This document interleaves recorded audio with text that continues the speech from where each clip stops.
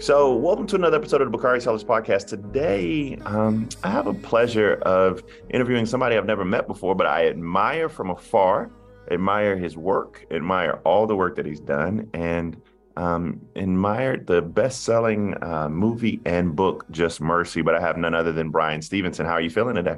I'm great. It's good to be with you. Yeah. So my show is unique in that we ask each guest the same question each time they're on the show or the first time they're on the show. And that is, walk us through the arc of your career. You're an icon, and the work you've done has, among other things, inspired a movie, a best-selling book, etc. But talk to us about the history of your organization, the Equal Justice Initiative, and what the Equal Justice Initiative has been up to, and why the work that you're doing is more important now as ever. Yeah, well, thank you for that question. I think the arc of my career and EJI are kind of intertwined. I'm a product of Brown versus Board of Education. I grew up in a community where Black kids could not go to the public schools, and lawyers came into our community to make them open up those public schools to kids like me. There were no high schools for Black kids when my dad was a teenager, so most of the adults in the racially segregated community where I lived didn't have high school degrees, and that limited their economic opportunities and their opportunities for a lot of things. And these lawyers were able to do something that our democracy could not, because the county was 80% white. If you had a vote on whether to let kids like me into the schools, we would have lost that vote. But these lawyers had the power to enforce the rule of law, which meant that I got to go to the school. I went to high school, I went to college, and I went to law school because I wanted to access the same power those lawyers had access to help me, to help other people. And when I finished at Harvard Law School in the 1980s, it was clear to me the community of people that were most at risk in this country was this growing population of people being sent to jails and prisons. Our prison population went from 300,000 in the early 70s to 2.2 million today. And I wanted to respond to this crisis that was impacting Black and brown communities like the one I grew up, where all of the young men of color in particular, but lots of people were being swallowed up by this punitive carceral system. So I went to Georgia, began representing people on death row, because in terms of hierarchy and who was at most immediately at risk, condemned prisoners facing execution were at the top of that list, because they were literally dying for legal assistance. And the Equal Justice Initiative came out of that need. I moved to Alabama in the late 80s. Alabama has no public defender system. There was no indigent defense system for people, even people on death row. And we decided to create an organization that provided legal services to people who were facing execution, people who had been wrongly convicted, people unfairly sentenced. Because the thing I learned was that we have a legal system that treats you better if you're rich and guilty than if you're poor and innocent. Yeah. And over the last 30 some years, the work has continued. And now we represent a lot of people. We've expanded our work to talk about the history of racial injustice, because until we confront that history, I think what was interesting for me was about 10, 15 years ago, I began to worry that we couldn't win Brown versus Board of Education today, that our courts today. Oh, no, we wouldn't win today at all. Exactly. They wouldn't do anything that was that complicated and disruptive on behalf of disfavored people. So that's when we realized we had to get outside the courts, in addition to the work we're doing, and begin the work that we're doing today on racial justice and narrative work.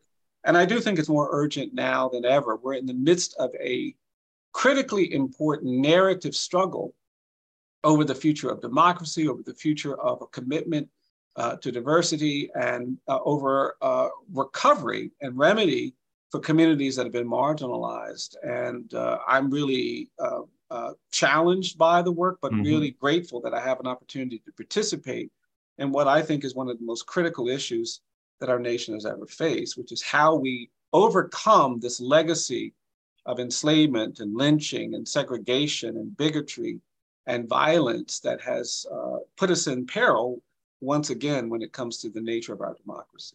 Let me ask you this question, because this is a very generic question, and I have a more complicated question. It's complicated in my head.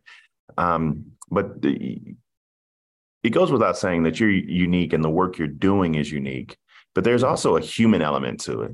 And You've kept at this work now for decades. So my very personal question for you, and I talk to TD Jakes and Tyler Perry and Yalan Van Zan all the time, Yeah, but what keeps you sane and what keeps you going? I mean, yeah, before we get to the nuts and bolts of the how and the policy, like how do yeah. you stay sane?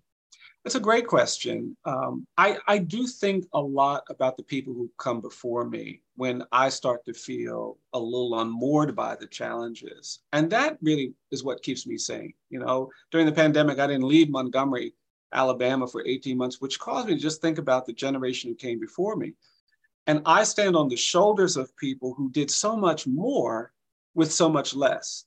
You know, the generation before me would put on their Sunday best to go places to push for the right to vote, and they'd get beaten and battered and bloodied. They'd go home, clean themselves off, and go back again. And I think about what allowed them to do that. And it was this conviction, this belief in things that they hadn't seen, and knowing that history really helps center me in moments of crisis. My great grandfather was enslaved in Virginia and learned to read while enslaved, even though that meant he could have been sold or killed. And my grandmother told me that he would read to formerly enslaved people who couldn't read once a week so that they would know what was going on. And my grandmother worked as a domestic her whole life, but she was a reader. She taught all of her 10 I children. mean, I have a lot of younger individuals who listen to the show too, some even college educated students. So please tell them what a domestic is, because that Yeah, even yeah, flies over their head. yeah. So my grandmother cleaned other people's homes, mostly white people's homes, her whole life, but she was the most powerful, influential person I ever knew. And while she was doing that work, cleaning people's homes, she was also learning the importance of education. And so she made sure all of her children were great readers. And I'd go see my grandmother. Sometimes she'd have a pile of books. She wouldn't let you in the house until you read something in one of those books. And as I said, I grew up in a poor, racially segregated community. And my mom went into debt, to buy us the World Book Encyclopedia. So we'd have a portal to this larger world. Before the internet, there were these things called encyclopedia that were books that told you, answered many of your questions. And I say all of that because I think about my enslaved great-grandfather. I think about my grandmother. I think about my mom. When I'm in moments of conflict and crisis, I think about Rosa Parks and Johnny Carr and Dr. King and John Lewis, who had to face so much violence and threat. Dr. King's house was bombed repeatedly. I mean, the FBI told him to kill himself. Yes. Yeah, exactly. But don't you think something's wrong with, I mean, let me just say it as bluntly as it came to my head. Don't you think something is wrong with us, or something is innately backwards about the fact that Black folk, I think the same thing. I think about my dad's struggle and those struggles, that we literally have to go to trauma, and the fact that lineages and generations have gone through trauma. So we must keep going instead of thinking about the blessings on the other end. Yeah, I do think, though, it is the struggle for freedom. It is the struggle for full humanity. I mean, formerly enslaved people could have said, oh, we want retribution and revenge against all of those who enslaved us after emancipation. Some did. Some did. But most of folks said, no, what we understand is that if we embrace that kind of violence, if we embrace hatred, not only does it not probably succeed, but it separates us from the things that are most precious. And even in the midst of slavery, Black people found a way to love. In the midst of terror and violence, we found a way to embrace and to hold on to these essential things. And so it's not unique to the Black experience that if you want to be a full human being capable of giving the kind of love and creating the kind of community that you want, you have to fight for it. You have to struggle for it.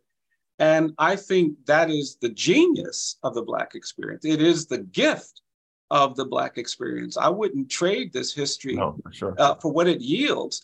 And so we have to hold on to that. But you're right. It's a burden to have to constantly. It's a unique burden, certainly. Absolutely. But the beauty. Let me ask you this. I know we're actually deeper than I thought we would be here. But one of the major policy initiatives that, even as much as I may pray about it or think about it or be pressed on it, that I cannot get my head wrapped truly around, is that of the death penalty. Mm-hmm. And I'll admit I haven't kept up with any major policy changes to the death penalty. But I guess my first question for you is just a very surface level one. How have you seen the policy around capital punishment change as a result of the work that you've done at the Equal Justice Initiative? That's first, and then I'll get into the more human Yeah, aspect of the second. yeah.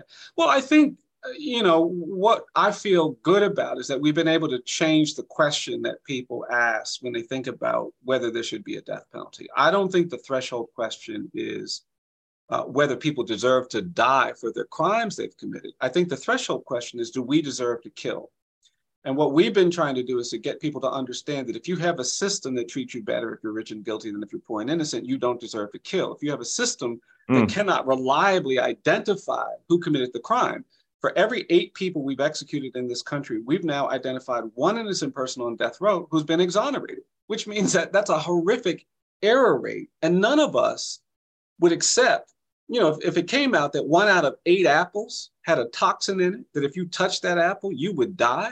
They would stop recall all the apples. You recall all the apples. Yeah, you would stop selling apples. But that we have. So part of it is just getting people to understand how we're taking this unacceptable risk. And so we have seen things change. The execution rate has dropped dramatically. The death sentencing rate has dropped dramatically. Support for alternatives to the death penalty has increased. There's a majority of people in this country now that favor life sentences over the death penalty, which wasn't true when I started. But we still have a long way to go. A bunch of states have abolished the death penalty since we started this work. But I see the death penalty as an important issue for the country, because given our legacy of extreme punishment during slavery, given the thousands of people who were lynched during the first half of the 20th century, given the brutality that civil rights activists faced, this use of extreme violence in response to change means that the death penalty is a central civil rights issue. And we're making progress, but we still have a ways to go. This episode is brought to you by Jiffy Lube. Cars can be a big investment, so it's important to take care of them. I once got a car that I started out with 25,000 miles on. I got it to over 200,000 miles because I took care of it. You know how you take care of a car?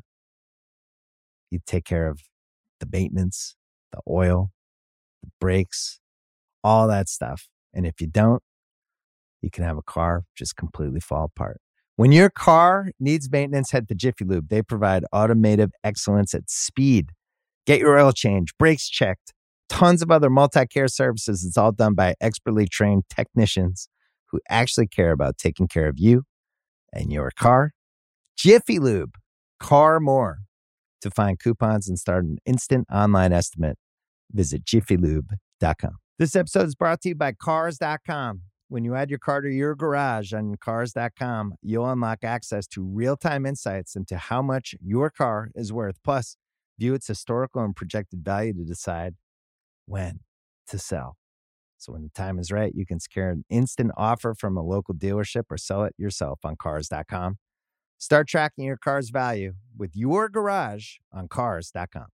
I mean, and so you answered kind of my second question in the first question, and it was posed to me by Kate Baldwin in 2015, in June of 2015, outside of Mother Emanuel Church, where my good friend Clemente Pinckney and 8 others had been gunned down. And the question was asked, how do you feel about the death penalty? And I paused, like on TV, just could not really grapple with the answer to the question, because for me, I recognize it's disproportionately applied in the flaws that are there.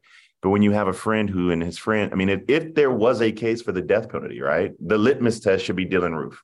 If we can't kill, I mean, respectfully, if we can't kill Dylan Roof, as perverted as that sounds, then we shouldn't be killing anybody, right? And is that an appropriate framework to look at it, or is there an inverse frame by which we should look at it?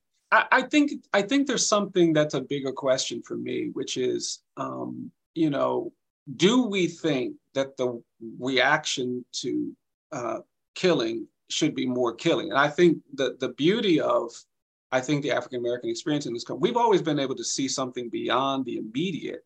Our policymakers are basically saying, we're going to kill you to show that killing is wrong. And I think what that suggests is that sort of strategy is effective when in fact it's not. I agree that there are people who do horrific things, that whatever the most extreme punishment is, you should expect that for them. It doesn't always play out that way.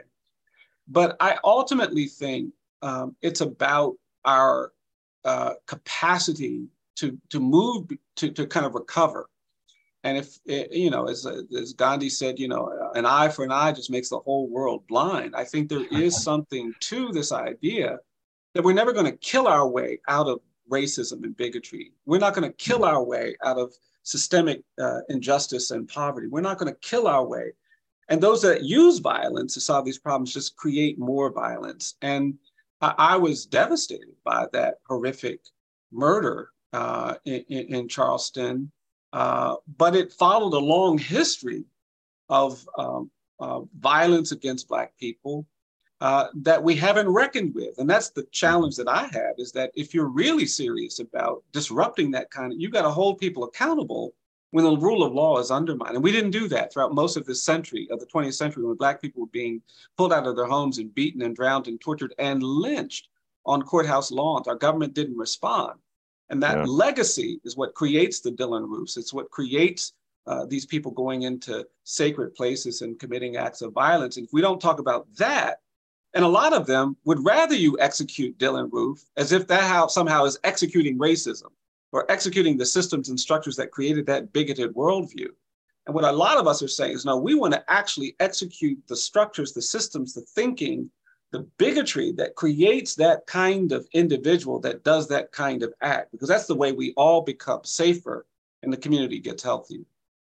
So let me ask you this, and we'll switch gears a little bit, because we could talk about the death penalty all day, and it's a very, very unique and difficult and nuanced. It's not, as you grow older, and it happens quickly, you learn that the answer is not, are you for the death penalty or against it? It's the way people frame the abortion question. Most Black folk are more nuanced about it than I'm pro-life or pro-choice. But let's talk about mass incarceration. When President Biden got into office, he promised to cut the federal prison population. Well, that's not what happened.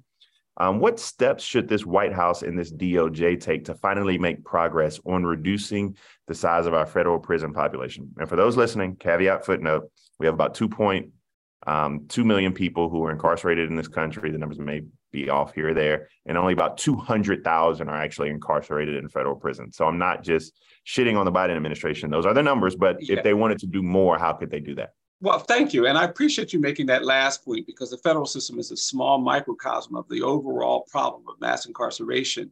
But it's an important part of this system. And I do think that being more aggressive, the question should be, are there people in our federal prisons that don't need to be there, that are not a threat to our public safety? And the answer to that is yes, lots of them. Lots of, especially in the federal system. In state prisons, a lot of people need to be there. But in a federal prison, we can reduce it by half, I'm sure. Absolutely. And so the question then becomes, why don't we? And we should. We put a lot of people in the federal system because we had this misguided idea that if you're drug addicted or you're drug dependent, you're a criminal, when in fact, drug addiction and drug dependency is a health problem. We need a healthcare response.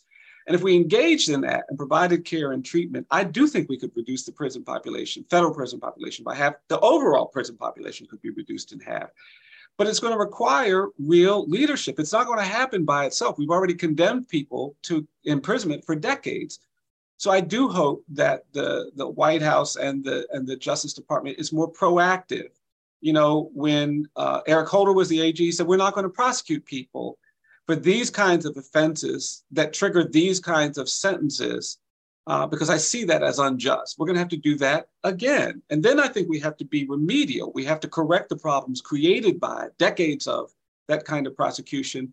I think the federal prison population could be reduced in half. And I think if you had a task force with that objective, it could not only be achieved without increasing threats to public safety, but it would really reflect the kind of commitment that we need to make on this issue. I love Kamala Harris. I want her to be president of the United States. We're really close. I have a great deal of admiration and respect for Joe Biden. That is somewhat counterintuitive to their life's work, though, right? I mean, I'm not trying to be disrespectful of them, but, asking for that. So how would you grade this White House, and pressing you on this, but how would you grade this White House on issues that you follow at your organization? Well, I think it's a mixed report. I'm encouraged that they are actively investigating police departments where we know there's evidence of police misconduct. They are following through in challenging horrific conditions of confinement. I think that's been really important. They've done some important work on a lot of issues that have long been overlooked and ignored. And so in that way, it's an A. But they absolutely can and should do better on some of these critical issues. I don't know why the Justice Department is still seeking the death penalty in cases where there are victims' family members who say we don't want it. There was a case, this Boston bombing case, that a lower court had said that young man needs a new trial. His conviction and death sentence were not constitutional because of these outside pressures. The Trump administration challenged that, appealed that ruling. I was hoping that the Justice Department would retreat from that because, that's what they should do. They didn't do that. And I'm meeting with people even today who are upset about the fact that they're seeking a death sentence in this case in Pittsburgh when they don't want a death sentence. So there is a lot more they can and should do. I know that it's not intuitive because these are not powerful people. People on death row, people in jails and prisons don't have political power and influence. And it's not, it ain't sexy. Ain't nobody's getting elected going to be like, let me go to bat for a bomber. If your nickname ends in bomber, exactly. We ain't going to bat for you. No, that's exactly right. But I think it's important that we represent this kind of commitment to the rule of law that transcends the politics of fear and anger, because most of these folks are in these situations of jeopardy because we allowed fear and anger to dictate what happens. And what we've learned is that when you allow yourself to be governed by fear and anger, you tolerate things you shouldn't tolerate, you accept things you shouldn't accept. And I have the same admiration you do for the president and Vice President Harris. And I'm really excited by a lot of what they've done. But this is an area where we can do more and we can do better. This episode is brought to you by Jiffy Lube. Cars can be a big investment, so it's important to take care of them. I once got a car that I started out with 25,000 miles on. I got it to over 200,000 miles because I took care of it. You know how you take care of a car? You take care of the maintenance, the oil, the brakes, all that stuff. And if you don't, you can have a car just completely fall apart. When your car needs maintenance, head to Jiffy Lube. They provide automotive excellence at speed. Get your oil change, brakes checked, tons of other multi-care services. It's all done by expertly trained technicians who actually care about taking care of you and your car. Jiffy Lube, car more. To find coupons and start an instant online estimate, visit jiffylube.com. So, one of the things that we're seeing more of is a more compassionate look at drug laws and criminal justice reform. And a lot of it has to do with, a lot of elected officials, they legislate based upon their lived experiences. Mm-hmm. And so with Hunter Biden and Joe Biden, you're seeing that carry out in his priorities. The same with some of the mistakes are early on, or the results of prosecutorial decisions that the vice president made. You're seeing that. What are some of the glimmers of hope around criminal justice reform and reform policies that you see? And I'm going to ask you, if you can, to take it out of the frame of this George Floyd moment or this Tyree Nichols moment, because those kind of posturings and flashes in the pan, I want to move away from those to more substantive bedrock change, because I'm tired of Black folk having to die for us to get there. Sure. Well, I do think that we have seen some movement on the idea that it doesn't make sense to be tough on crime. It makes sense to be smart on crime.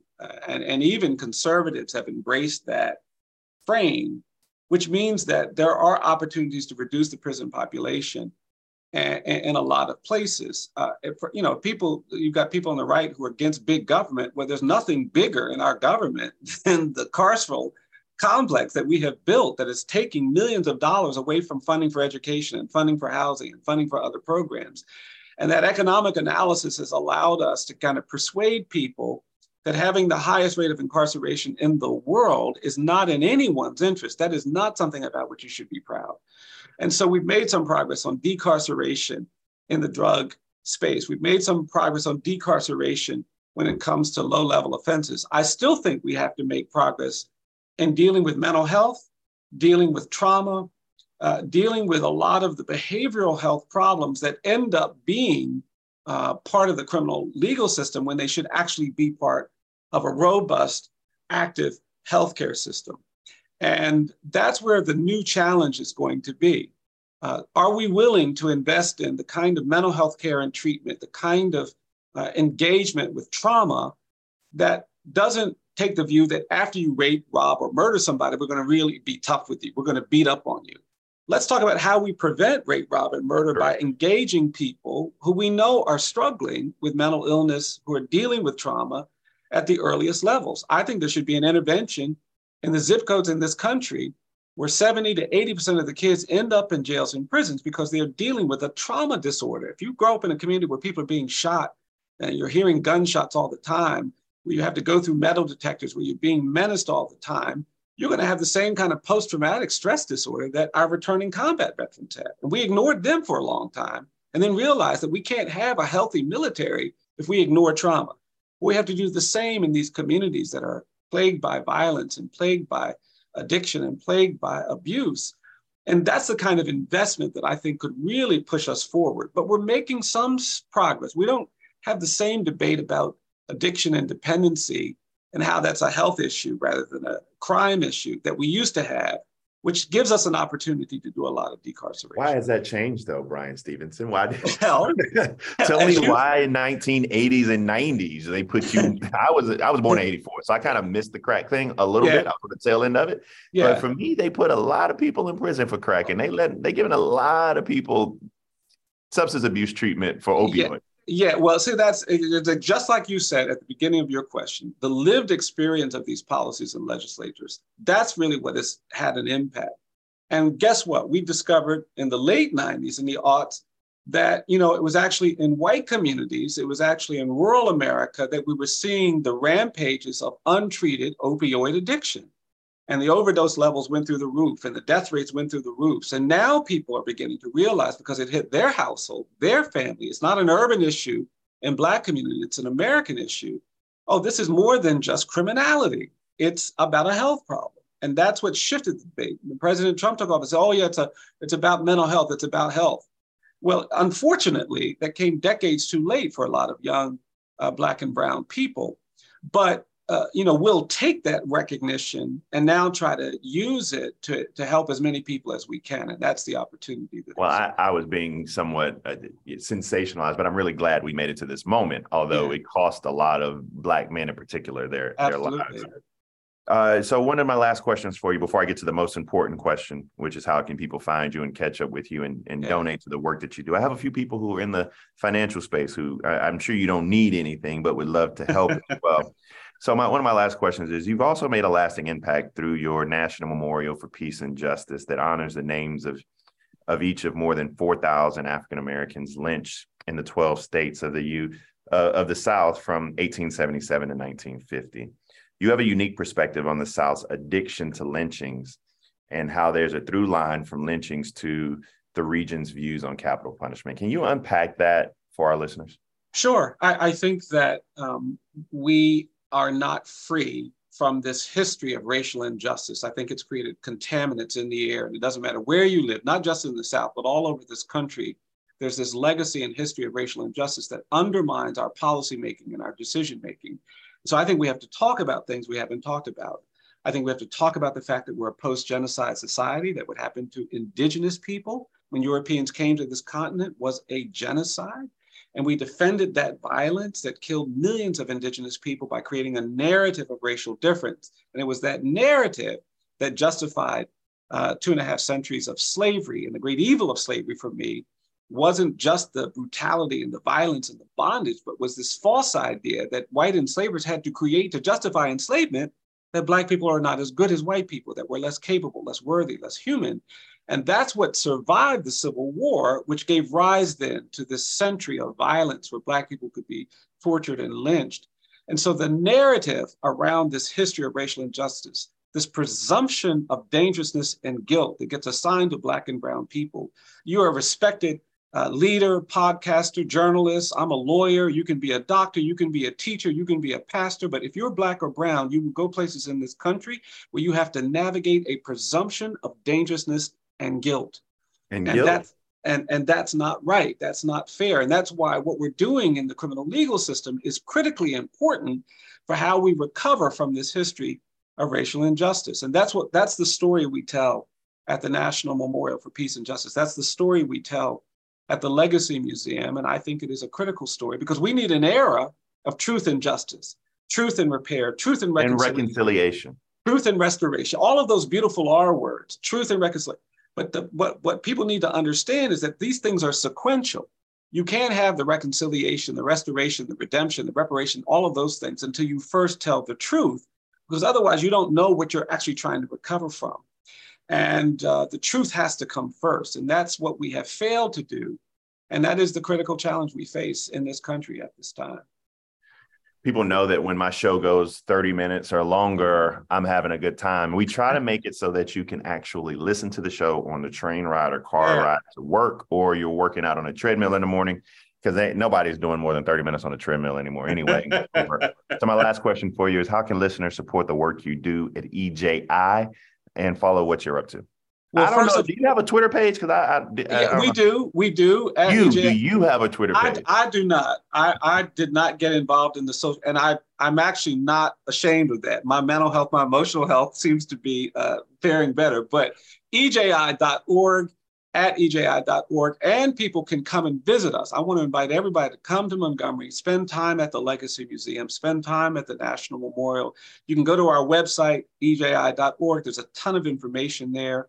And we appreciate the support. We're completely private, nonprofit. We don't take government funding for any of our work. I say that. We've never been offered any government funding, but even if we were, we are a private nonprofit trying to do what we think has to be done. So yes, but I mostly want to invite people to Montgomery to spend time at our sites. Well, look, I appreciate you, the work that you're doing, and a big, big hand clap. And thank you for Bryan Stevenson coming through the Bakari Sellers podcast. Thank you, my brother. You're welcome. Good talking to you.